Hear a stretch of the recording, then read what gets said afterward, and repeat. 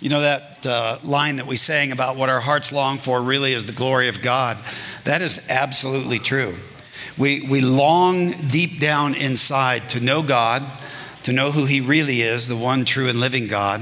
And that's the same thing as saying to know his glory. And we're going to be talking about that this morning. Before we go any further, though, let's pray together. Father, thank you for the time that we've had to pray together, to give together, to sing your praises, to be reminded of who you are. And we would ask that now, Lord, as we look at your word in this time of teaching, that we would hear from you.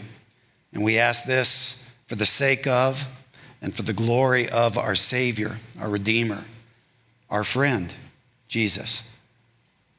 Amen. Exodus 33, we read these words.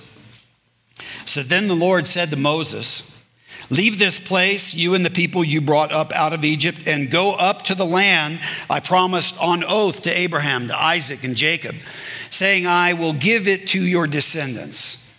I will send an angel before you and drive out the Canaanites and the Amorites, the Hittites, the Perizzites, the Hivites, and the Jebusites. Go up to the land flowing with milk and honey. But I will not go with you, because you are a stiff-necked people, and I might destroy you on the way.' When the people heard these distressing words, they began to mourn, and no one put on any ornaments. For the Lord had said to Moses, 'Tell the Israelites, you are a stiff-necked people. If I were to go with you, even for a moment, I might destroy you. Now take off your ornaments, and I will decide what to do with you.' And so the Israelites stripped off their ornaments at Mount Horeb." This whole thing of taking off the ornaments, the things that decorate, with which we decorate ourselves and so on, was at that time in particular a time of mourning. It was a sign of mourning. You know, we're not going to adorn ourselves the way we normally would. We're going to reflect the fact that we're reflecting and we're mourning in this situation. And, you know, this is such an interesting passage. It's easy to read over it and not absorb what's going on here. God makes an offer to his people, and it's a pretty good offer. He is promising them almost everything they want. You will be free from the slavery that you experienced in Egypt. I will send an angel to guide you, he says, and to drive out your enemies in the promised land. You will have milk and honey galore. It'll be flowing there. You'll have material abundance and prosperity in the land. Just what you've always wanted, but there's just one thing, and that is this. I won't be going with you, he says. In other words, there will be no more Mount Sinai experiences. And those were a mixed bag of experiences, if you remember. No more pillars of fire, no more conviction of sin, no more experience of the holiness of God, especially as that relates to our unholiness. No more heartbreaking repentance and forgiveness. No more miraculous provisions. Remember the manna and the quail? We've looked at those passages. No more desert tribulations. No more moments of worship where I'm present and you are therefore in awe, even in fear. You can have everything you've always wanted: freedom, protection, your own land, success, abundance. The only thing is you won't have me, God says. I'm not going with you. And the response of the people is honestly amazing. They begin to mourn, and they don't move. They don't get up and head to the promised land. Somehow they have the wisdom and the insight. I say somehow, it's a gift of God actually. But they have the wisdom and the insight to understand that all that stuff without God doesn't matter. We want to live in the presence of God, they say. And so Moses goes to talk to God, and they have a genuinely heart-to-heart conversation. It's a pivotal moment, actually. A pivotal moment in the history of God's people. This is what happens. Moses says to the Lord, "You have been telling me, lead these people, but you have not let me know whom you will send with me. You have said, I know you by name, and you have found favor with me. If you are pleased with me, teach me your ways so that I may know you and continue to find favor with you." Remember that this nation is your people. This is a pattern that we see with Moses. Moses reminding God of his ownership of his people. And the Lord replies, and there's a change here now in the perspective that the Lord has.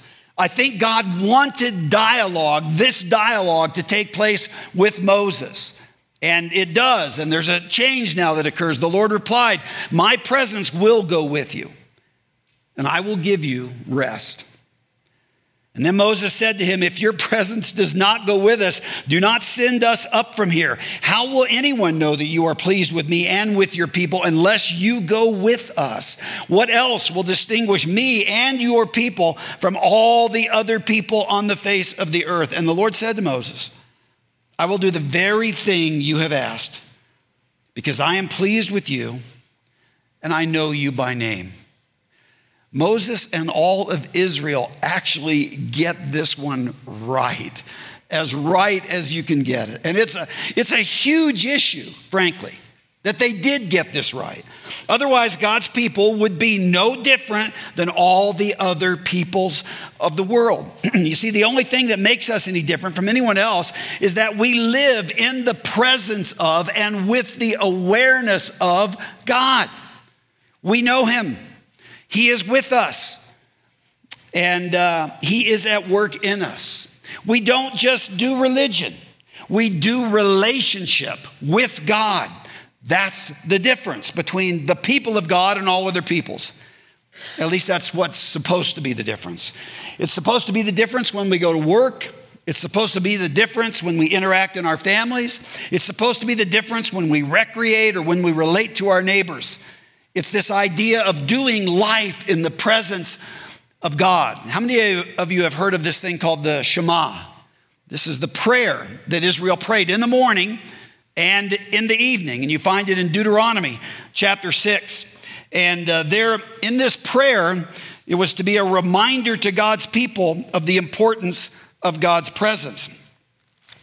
In Deuteronomy chapter 6, verse 4, this is how the prayer begins. This is why it's called the Shema. It's the first two words of the prayer.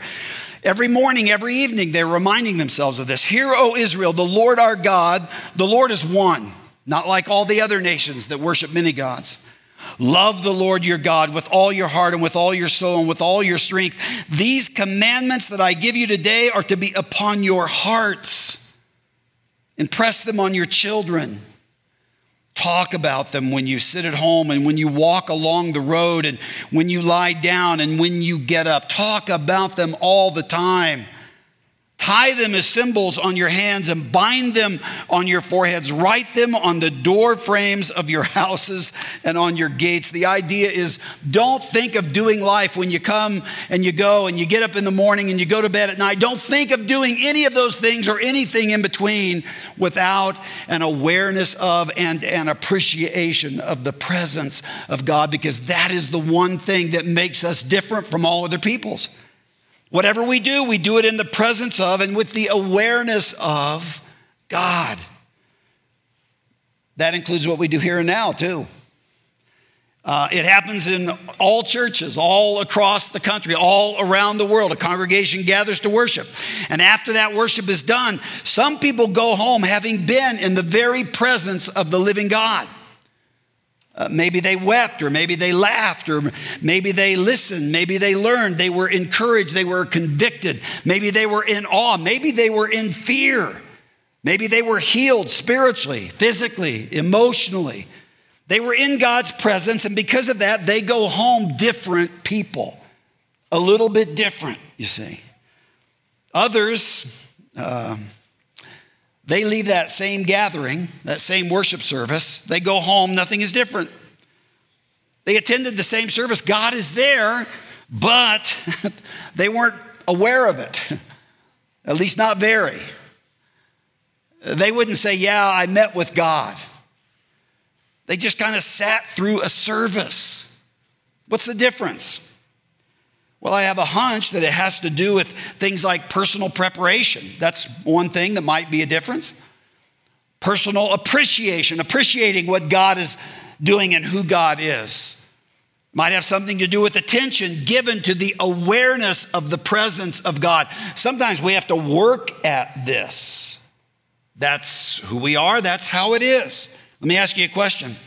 Have you ever told God that you want to be aware of his presence in your life, in this moment, in this day, in this meeting? That you want to be aware of his presence more than you want anything else. You know, in Exodus 33, this chapter out of which we read some verses already, there's a section starting at verse 18 where Moses tells God he wants to see God's glory. This is one of the things that made Moses so unusual. Moses wasn't content with, just the experience of God delivering the law and so on and so on. Moses wanted to see the face of God. Another way of saying he wanted to see the glory of God. He wanted to know the presence of God more deeply in his life.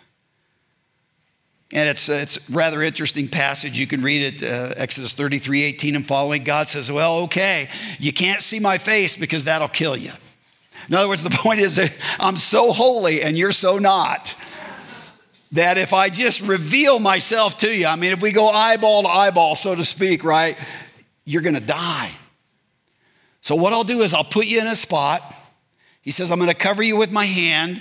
It's metaphor, God is, and I'm going to let you see my backside. I don't think he meant this. I think what God said, I'm going to let you see me from the back, and you'll see my glory, but not that much of it.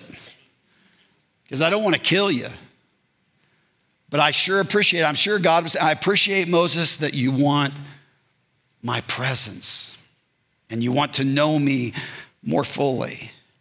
You ever been in a church gathering together, been in this room and said, Lord, make me aware of your presence here? Have you ever invited God to speak to you in a worship service? God, I'm here, I'm listening, talk to me. Have you ever asked God to receive your worship when you gather like this? Do you consciously come to be in his presence, or are you just coming to a religious service? It's a loaded question, isn't it? If we're not thinking, if we're not intentional, we're kind of just coming to a religious service. You see, when it comes to being in the presence of God, I believe a great obstacle that many of us face is what we could call, for lack of a better title, is just spiritual mindlessness. Paul wrote these words about to a group of Christians who were living in Rome back in the day. He said this, he said, for since the creation of the world, God's invisible qualities, his eternal power, his divine nature have been clearly seen. Everybody sees this. Everybody sees this. Atheist, believer, everything in between. Everybody sees this. It's clearly seen. Being understood from what has been made, so that men are without excuse. Every single man, woman, and child. For although they knew God, they neither glorified him as God nor gave thanks to him, but their thinking became futile and their foolish hearts were darkened. Paul says there are lots of people who live as if there is no God, in spite of all the evidence. They see God's work of creation. They see his power. They see his genius displayed over and over and over, constantly in front of them, but they are mindless of it and mindless of him. Mindlessness has to do with living without awareness. And even Jesus followers, we do this a lot, much of the time. For example, quiz time. How many of you have ever read something in the Bible? You're reading, you're doing your duty, and you're going down and you read. And then you get to the bottom of the page and it suddenly occurs to you, dadgummit, I don't know what I just read. Has that ever happened to you? Shame on you. No, I'm kidding. No. How about this one? Somebody has given a talk, a message. How many of you have found yourself sitting there? You're staring straight ahead into the lights. And then suddenly at some point, something wakes you out of your sleep and you realize you don't have any idea what the speaker's talking about. Anybody been there and done that? How many of you need me to repeat the question? Yeah. Here's one. This has actually happened to me. I'm embarrassed to admit it, but how many of you have ever been in a small group, somebody sharing about something that's going on in their life or some prayer need that they have? They're either celebrating or they're asking for help, asking for prayer. You're tired, you're distracted, maybe you're bored. You realize you weren't listening, you missed it. And then it's time to wrap it all up and somebody says, Dwayne, would you pray for this person's situation? It's like, oh, crap. Well, Lord, why? And your mindlessness gets exposed, yeah? Anybody? Or is it just me? Okay, some of you. Here's the truth, folks. Our spiritual mindlessness, our lack of awareness of God's presence is a serious, serious impediment to our being who Jesus wants us to be. The one thing you can say about Jesus is he was never, ever mindless of the presence of his heavenly Father. Not ever. Not for a second. Me, on the other hand, I can have a problem in my life that I'm worrying about. Something that's in there, and it's lodged in my mind and I'm worrying about it. And I can go for a considerable stretch of time doing this before I remember to pray about it. Or before I remember that God is with me. That God is in this problem, that God is in me, and we're going to go through it together. You see, that is spiritual mindlessness. I think back to when my kids were little many years ago, and at night, you put them to bed, and a lot of you parents do this. You get them up there, it's time to pray, you read a Bible story with them and so on. And I can remember being so tired and just wanting some of my own time, right? I'm going through the motions. Understand, parents, whether you realize it or not. And I get this takes a perspective change, but those are actually holy moments where God is present, And I just wanted to get it over. It was routine. It was something I knew I needed to do. It was something I was committed to doing, and it felt sometimes like a duty. It was a battle. I had to get it done, but I was missing the presence of God. It's a battle.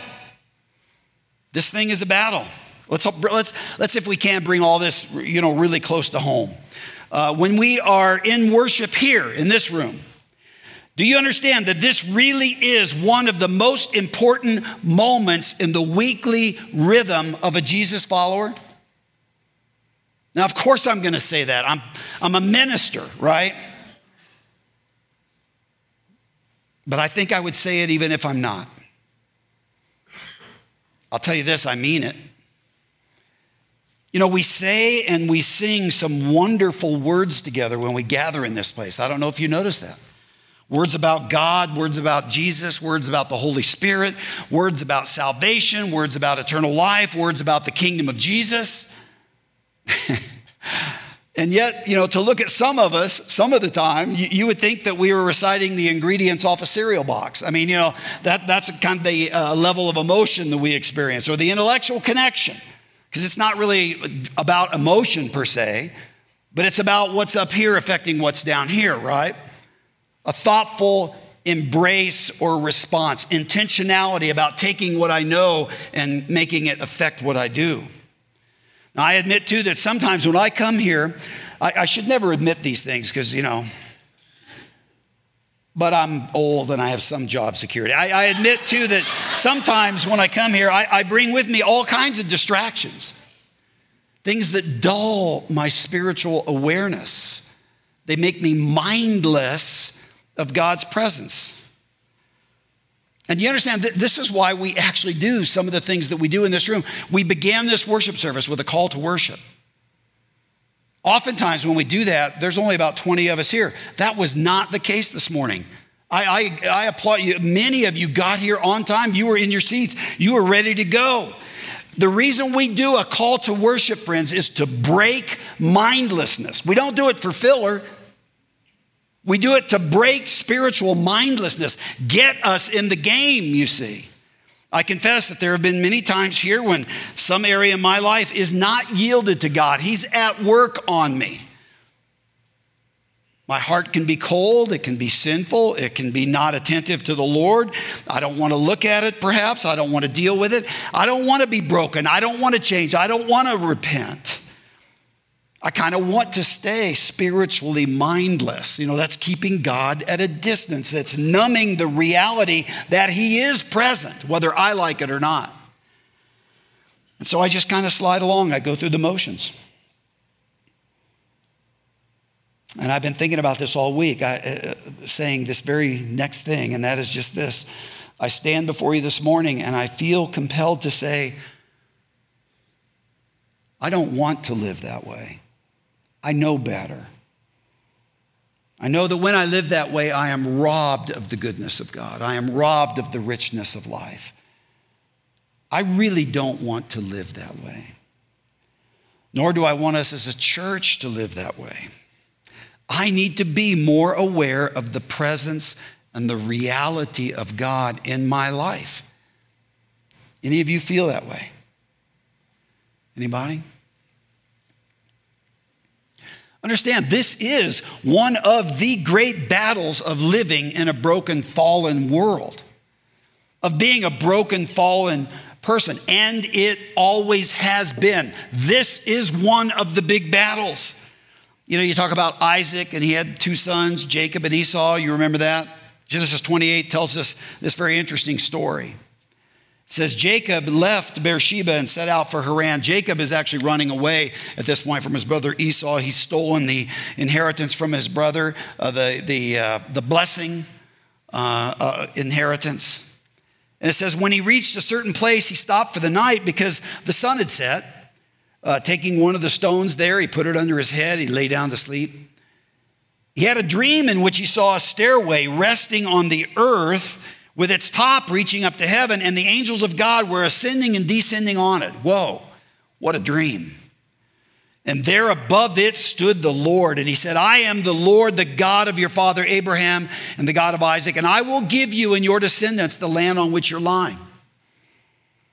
Your descendants will be like the dust of the earth, and you will spread out to the west and the east, to the north, to the south. All peoples on earth will be blessed through you and your offspring. I am with you and will watch over you wherever you go, and I will bring you back to this land. I will not leave you until I have done what I have promised you. And when Jacob awoke from his sleep, he thought, surely the Lord is in this place, and I was not aware of it, he says. He was afraid and said, how awesome is this place? This is none other than the house of God. This is the gate of heaven. And he calls it Bethel, God's house. Pretty neat. But you know what? Many, many places in Scripture, Numbers 14 for one, tells us that the glory of the Lord fills the whole earth. Point is, everywhere is Bethel. Everywhere's the house of God. Just happened to be a moment in time when Jacob became aware of it, you see. And Jacob says, wow, God is in this place. And I didn't even know it. I've been spiritually mindless. This time, this place is an awesome place. And I didn't realize it. Awesome because God is here, he says. And yet, honestly, Bethel was just an ordinary place. It's a place just like this, for that matter. It's a place where God is prepared to meet us if we will prepare to meet him. God wants every one of his children to have what Moses had and what, of course, Jacob had in that moment at that time, namely an awareness and a passion for his presence. When you're aware of God's presence, it's awesome. It's fearsome. Can be. It can be life-changing. It can be overwhelmingly encouraging. It can be overwhelmingly convicting. It can be overwhelmingly empowering. It produces a peace in people in times and in circumstances when there should be no peace. It changes a person's perspective. It changes a person's life, the presence of God. And the fact is that through God's Holy Spirit, God has poured out his presence in you and in me. God has guaranteed that he is always, it's the word he uses, always with us. Right now, right here, when you get up, when you go home, God goes with you. He doesn't stay here. Every moment, every place, every circumstance, God is with you. It's no coincidence whatsoever that when Jesus walked the planet before he went to be with the Father in heaven, he took on the name of what? Emmanuel. God with us. Wow. You see, it's at times like this when we come together in worship, we ask him to make us especially mindful of his presence. When we gather here, God is not more present. We are just hopefully more aware, or at least we should be. Understand, this is why we gather in worship times. This is why we do it consistently. This is why we do it week after week. Because if you're like me, you forget all the time that God is with you. And you need teaching and you need reminders that he is. You see, here we get reminded of his presence, reminded of his power, reminded of his wisdom, reminded of his purpose, reminded of his provision. We become recipients of his peace. That's precisely why the writer of Hebrews says, let us not give up meeting together as some are in the habit of doing. What he's saying is, let us not take casually the need that we have to have regular rhythms of gathering. Let us not give up meeting together as some are in the habit of doing, but let us encourage one another, and all the more as you see the day approaching.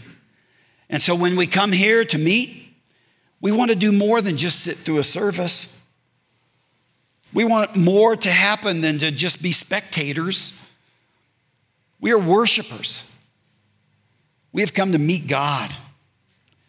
We've come to remember truth, to declare truth, to celebrate truth, to be encouraged by truth, to be convicted by truth, to live in truth. So much of the world that we live in tells us lies over and over and over and over. The world tells us lies about life.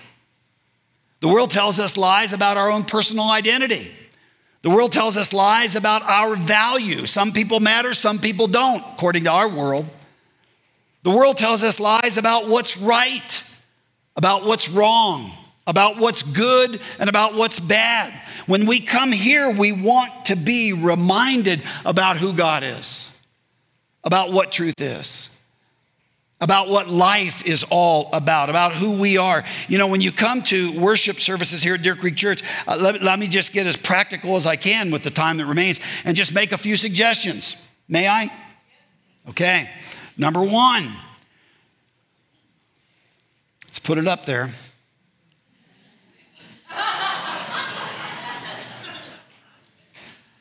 Most of you were this morning, actually. A good many of you were. I asked Aaron as he was going down from the platform and I was coming up, I said, were you shocked at how many people were here for the call to worship? He said, yeah, I actually had 4 slides that were going to go into the sermon right here just to shame you. No, but just to talk about the call to worship. But you know what? Most of you guys were here and I applaud you. That's the way to begin a worship service, you see. Good job. You know, getting here early enough to do the family and the community stuff, greet people, hug people, love on people, greet new people if you see them. Be here early enough to get called into worship, though. To get shaken out of mindlessness. We could call it that, but it's a little wordy. But that's what a call to worship is, to get shaken out of mindlessness, to get your mind and your heart in the game, and to become aware that you're entering into the presence of God. He wants to speak to us. He wants to work in our lives. So when you come here, however you do this, whether through the call to worship, whether it's a prayer you pray, say to the Lord, Lord, I am here to meet with you. I am listening. I'm going to actively engage in worship. Praying things, declaring things, remembering things. God, you are awesome. Tell him that. Believe me, I know how hard this is too. I know about busy days and pressing schedules and getting families to church on time. I know how all of this tends to create spiritual mindlessness too. I battle exactly the same things. I also know about recreational temptations. Many a Sunday I've heard the mountains calling my name, but I just wanted to get paid, so I showed up. But I get it. There are all kinds of things that have a way of keeping us from getting here or making it difficult to really be a participant when we are here. I get it. That's the battle I mentioned. It's a huge battle. This is why, too, it's so important for us to get here on time, so we move out of spiritual mindlessness and into a mindset of worship to get in the game. The Old Testament prophet Habakkuk said this. He says, the Lord is in his holy temple. Now, this might surprise you. He doesn't say, therefore, jump up and down and get emotional. What he actually says is be silent before him. That was the prophet Habakkuk's way of saying, shut up and think for a little bit. You really can't worship without engaging the heart and the mind. This is that piece of thinking, engaging the mind. You know, somebody told me just this week that somebody visited here. I think they're probably from a very charismatic church would be my guess. I don't know that for a fact, but they said they described our congregation as a bunch of tighty-whities. I'm not sure what that means, but I think I know what that means. You know, that was their perception that Deer Creek, when we gather and worship, we're kind of just a little bit uptight, and we're mostly whitish or what have you, various versions of white. Anyhow, or your hands are in your pockets, or what. I think they were just saying we're kind of just, That was their perspective. Now, I know many of you, and I know that isn't really altogether true at all. And again, it's always more important, we don't know what's going on up here in anybody's experience, do we? We don't know what they're thinking, what they're saying, what they're praying. So bringing judgment around this toward each other is an unhealthy, bad thing to do. You could be so wrong about somebody. They might be standing there like this, but who knows what business they're doing with God, how engaged they are in worshiping God. So I always want to be merciful and gracious in this stuff. The prophet Habakkuk says, be silent before him. And I think really the subtext of that is think, be engaged, don't be mindless. And that's when you're in the temple. And of course, when we come to worship, we're here in the church. Think, praise, give thanks. Be grateful, be repentant, rejoice, let him speak to you. Be mindful of whose presence you're in. I would add, use all the various elements in our worship service to your advantage. When we pray, use that in your worship. Take advantage of the prayers prayed. When prayer takes place here, your job is not to just listen to the person who's praying. Your job is to use that time, those words, if they work, for your own personal communication with God. We're so conditioned in our culture to think of ourselves as spectators whenever we come and we gather together with other people. This is not a spectator deal. When there are prayers being prayed, that is your time to say those words to God or use other words if you need to. Maybe you see somebody in the room and you suspect they need prayer. Okay, that's God leading you. Pray for them. Maybe you need personal prayer. Maybe you need to ask a friend after the service, pray for me. Maybe you're moved to praise God. Maybe you're moved to ask God for healing, to ask God for wisdom, to ask God for power, to ask God for guidance. When God's people pray, God's power is often displayed. God's presence is often felt. I can't tell you how many times I prayed with people in difficult circumstances, and as we talk and you listen and then you pray with them, the peace of God which passes human understanding comes to them. That's supernatural, friends. I am convicted too that we need to create opportunities on Sunday, more opportunities for prayer. In our worship here, we need to talk to God corporately, personally, always honestly, hopefully, about financial needs or relational needs. Anybody here got any relational issues going on in your life? Any? Wow, that's amazing. Nobody has any relational issues. Anybody got any? No, I'm not even going to ask that. But, spiritual needs, physical needs, you name it, all kinds of needs, always in the spirit of saying, your kingdom come, your will be done on earth as it is in heaven. And in the fall, we are going to have some taught up, prepared groups of people after service to be ready and equipped to pray with people. And we're going to make that a regular part of what we do. On another note, You know, we have times in here when we sing together. Did you notice that? And we don't want to do that mindlessly, do we? You know, there are 41 different psalms in the Psalms that actually command us to sing. Singing is actually meant to move God's people to praise, to places of trust, to places of peace, to places of obedience.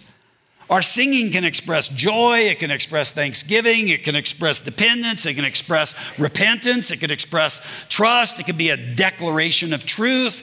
Singing is meant to deliver us from spiritual mindlessness.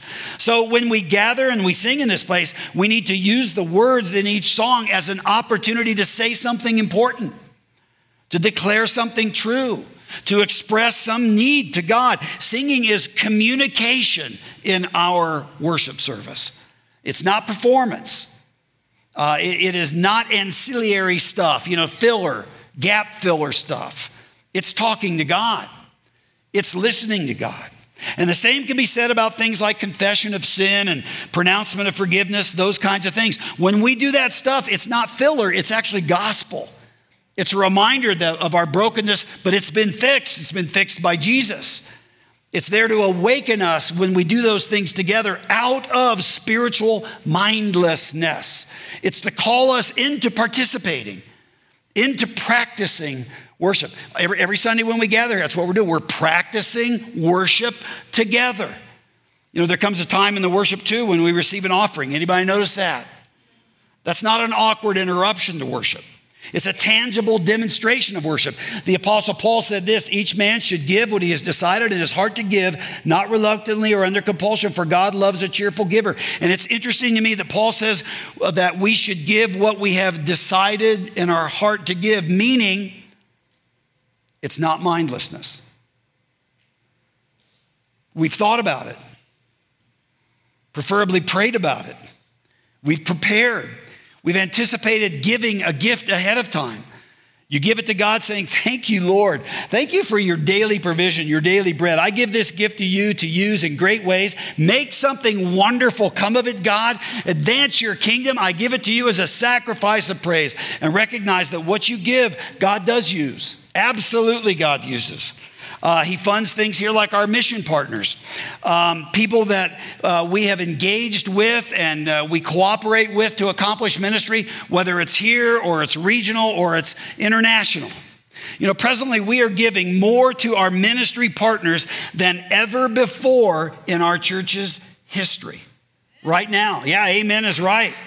That's folks in Myanmar and Ukraine, Guatemala, Third Story here in Denver, local partners like Love Inc., ministries like Lifeline, which is a Cru ministry, and Cru ministries here in the city. These are partnerships we celebrate. We believe that God has guided us to partner with his people in advancing the kingdom. When you give, you fund that. In addition to many other things, your giving here funds community service. We're going to be building, as you know, a playground coming up in July, and you help make those kinds of things happen. I hope you'll actually be there to help make those kinds of things happen too. But, gospel ministry to kids, to students. You also help start new churches. Brett and Aaron, they actually this year, here in July, they begin to transition and turn now specifically towards the planting of a church in the Centennial area. You're going to hear more about that. We couldn't be more excited about this. This is what God wants us to do, plant churches. That's why we plant churches in Myanmar. That's why we plant churches in Ukraine. That's why we plant churches in Guatemala. Well, we also plant churches in Centennial. We have another young couple, Daniel and Hannah, who will be here in the very end of July, beginning of August. They're church planting interns. They're going to be here for 3 years, and we're going to release them in the third year to go plant a church. And we couldn't be more excited about that. Recognize your giving not only enables ministry, it helps you keep your priorities right. Do you understand that? You see, when I honor God with my giving, with my tithe, it frees me from the way money wants to attach itself to me, wants to define me, wants to own me, wants to be my master. And don't be deceived, friends. Money does want to be your master. If you don't believe me, try to give it away. You see, my giving frees me from being too dependent dependent on money, too obsessed with money, from thinking that my happiness depends on money. And giving makes me more like God. It makes me generous. Just plain generous. Friends, here's the deal. If you think that you can follow Jesus saying, what's mine is mine, I don't need to live generously, meaning I don't need to give, I don't need to tithe, I don't need to advance the kingdom, well, you're just wrong. You couldn't be more wrong. Jesus practiced tithing. Jesus taught tithing. Jesus lived generously because that's who God is, and he happens to be God. Part of what we do in worship is we practice living generously too. We just had an opportunity this week. A young woman had an emergency, went to the hospital, and this is a very small thing, but somebody in our church has been witnessing to her and reaching out to her and speaking into her life and just loving on her. And she had a situation where she had medications now that she almost died. And coming out of the hospital, she had medications she had to get. They were expensive, too expensive for her, couldn't pay them. And we were asked as a church, could we help? And we did. Well, your giving did that, bought her medicine. How cool is that?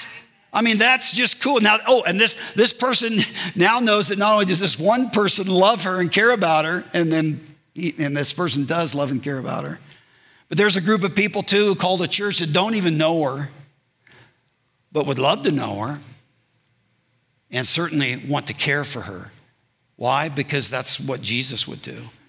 Anyway, very, very, very cool thing. Some of us give monthly, some of us give weekly, some of us give here, some of us give online. All of us just need to give consistently, sacrificially, and mindfully. In our worship service, a considerable amount of time is spent teaching and learning. Has anybody ever noticed that? Yeah. That too is an act of worship. We open ourselves up to God and we say, God, teach me, speak to me. Make this not a waste of time. Every pastor in one form or another, their prayer when they get up to say something is, oh God, don't let this be a waste of time, because nothing I say is going to accomplish anything. And if you're at work, God, you'll take something and you'll speak to people who need to hear it, And so we ought to come into worship and say, teach me, Lord, convict me, encourage me, change my thinking, change my heart, change my behavior. Help me know you better. Help me love you more. Help me obey you more fully. This is the point of teaching. It's change. That's the point of it. The point of teaching is not just to know more stuff. Many of us already know too much. We just need to start applying it.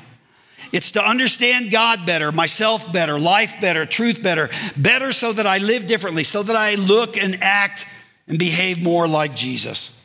That's the point of teaching. And when we're done teaching, we usually respond in our church with song, some form of a response song. And then we lead into a benediction here where we are sent out in one form or another to live differently. That's the point of the benediction oftentimes. And all of these things take place in our worship here, and all of them are opportunities to recognize and to remember and to be mindful of the presence of God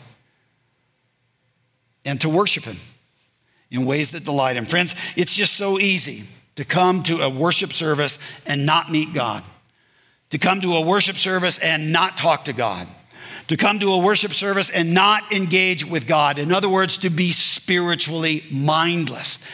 And you know what? When that happens, the evil one wins. And he wins a lot of battles this way.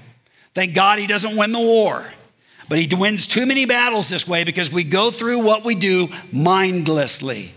The climax to this whole story is that we read a few minutes ago is in Exodus 34. Moses has been talking to God, and God tells Moses, my presence will go with you and I will give you rest, he tells them. And then we read this. Moses bowed to the ground at once and worshiped, because you see, that's what it's all about. Okay, God, if you'll go with me, I'm going with you. The presence of God will be with us.